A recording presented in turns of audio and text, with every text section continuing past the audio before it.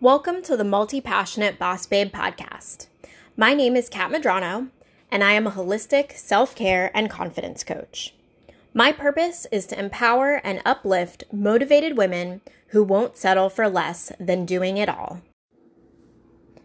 Can you feel it? To me, there's a strong sense of energy in the air right now. It's November 15th, 2020, and today we celebrate the new moon in Scorpio. New moons are all about making wishes, setting your intentions, and creating new beginnings. Since each new moon occurs in a different sign, it's a good idea to look at the characteristics of that particular zodiac sign to figure out what it is that you should be focusing on. You can even go more in depth and figure out what your rising sign is, and then you can look to a resource such as Moonology, a book by Yasmin Boland, to see what specifically the universe has in store for you. The information in this book is based off of what your rising sign is, which then indicates which house the new moon or the full moon is occurring in. One of my favorite things to do is to perform some sort of ritual during the new moon and full moon. You can find a lot of very traditional types of rituals online. You can seek out the Astro Twins or Forever Conscious or many other resources that I'm sure are out there to provide specific rituals for what you should do under each lunation. I personally have come to a point where I kind of play each occurrence by ear, and I do what feels best for me. Most of the time, this includes burning some incense or sage, lighting a candle that is in a corresponding color of the energy or the things that I want to focus on, and I typically do a meditation and work with some crystals and do an oracle or a tarot card reading. The most important part of these rituals, for me, is figuring out what I most need to focus on and listening to the messages and the guidance of the universe so that I may be led in the correct direction and be able to achieve the goals that I have set for myself. So let's talk a little bit about what to expect during this new moon in Scorpio. Scorpio is a water sign, and water typically represents emotions. When we have a new moon, there is no light being reflected by the moon, and so this tends to represent being in the darkness. We all have a shadow or a dark side. It's important that we learn to acknowledge this side of us and also be accepting of the characteristics that go along with being our shadow selves. Doing shadow work means taking action towards not necessarily fixing what is wrong with us, but essentially healing those things and bringing them into balance. Scorpio is an intense and passionate and dark sign. So if you're working with shadow elements of Scorpio, it may mean that you are intensely jealous or extremely private to the point where you're shutting people out.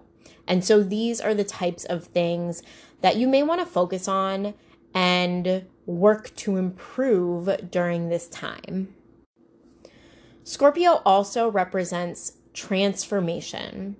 And I think that this synchronizes perfectly with the time that we're in right now. If you live in the US, I know that you are being at least somewhat affected by the recent election and the results and what is happening as a result.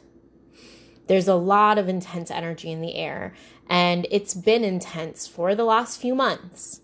But now, hopefully we can take all of that energy and transmute and transform it into powerful, positive results. I think that many people are awakening right now, and the process of awakening is typically not an easy one. There are a lot of struggles. They may be mental, emotional, physical, and these are necessary obstacles for us to work through in order to level ourselves up and come to a new understanding. Typically, some shit has to go down for us to change our perspective and see things in a new light. I'm reading an article on foreverconscious.com right now, and it says, under the dark night of the Scorpio new moon, we are being guided to sit with ourselves and all of our emotions. We are being guided to allow the deepest of fears, loves, hopes, and dreams to rise from the pit of our belly up and out into a new space of awareness. Dealing with our emotions is key right now. If you're an empath, this could prove to be a lot more challenging for you. Being an empath myself, I would say that some of the best advice I've ever heard is to recognize and ask yourself what feelings actually belong to you.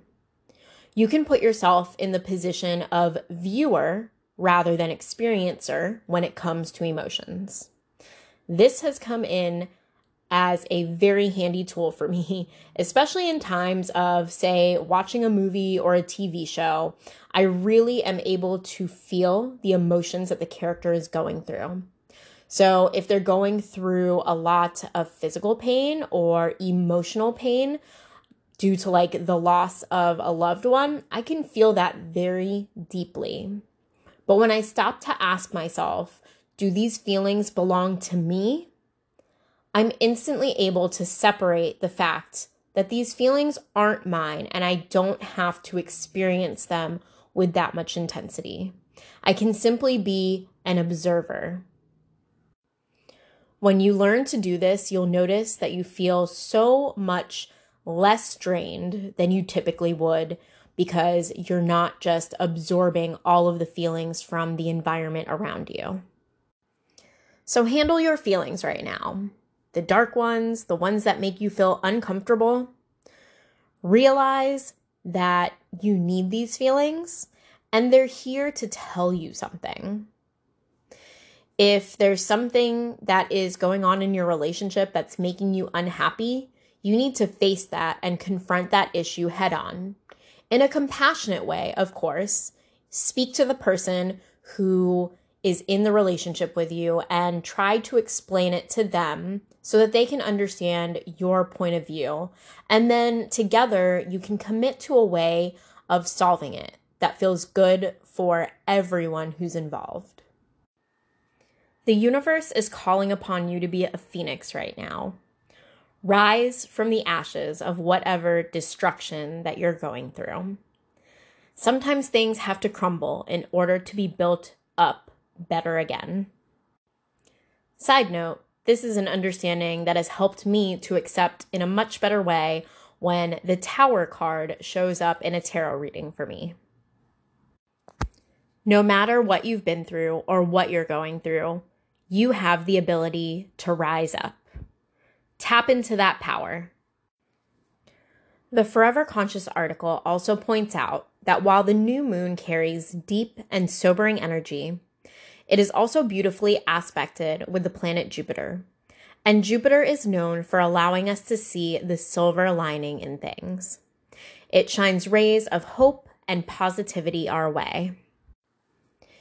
It also allows us to see things from a wider perspective, and its energy lets us break free of limitations and fixed mindset.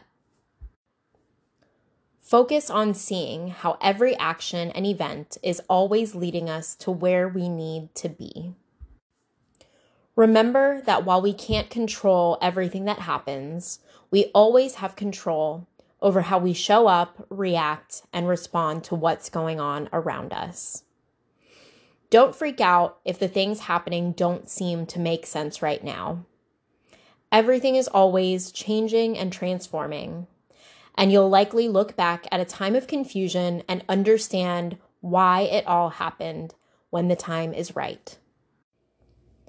Be sure to join me on my Facebook business page, Multi-Passionate Boss Babe, so that you can share with me what kinds of rituals and awakening thoughts that you've had during this new moon. I'd love to hear your insights and any feedback that you have. Thank you so much for joining me, and I really hope that you enjoyed today's episode. If you found it useful, thought-provoking, or enlightening, I'd truly appreciate you following and sharing the Multi-Passionate Boss Babe podcast. For more resources and motivation, you can follow the Multi-Passionate Boss Babe on Facebook and join my private group, Empowered Empaths. This is a community full of resources and conversations to support your empathic healer's heart. I look forward to seeing you there. Until next time, stay beautiful, balanced, and don't forget that the authenticity of who you are is what makes you a badass.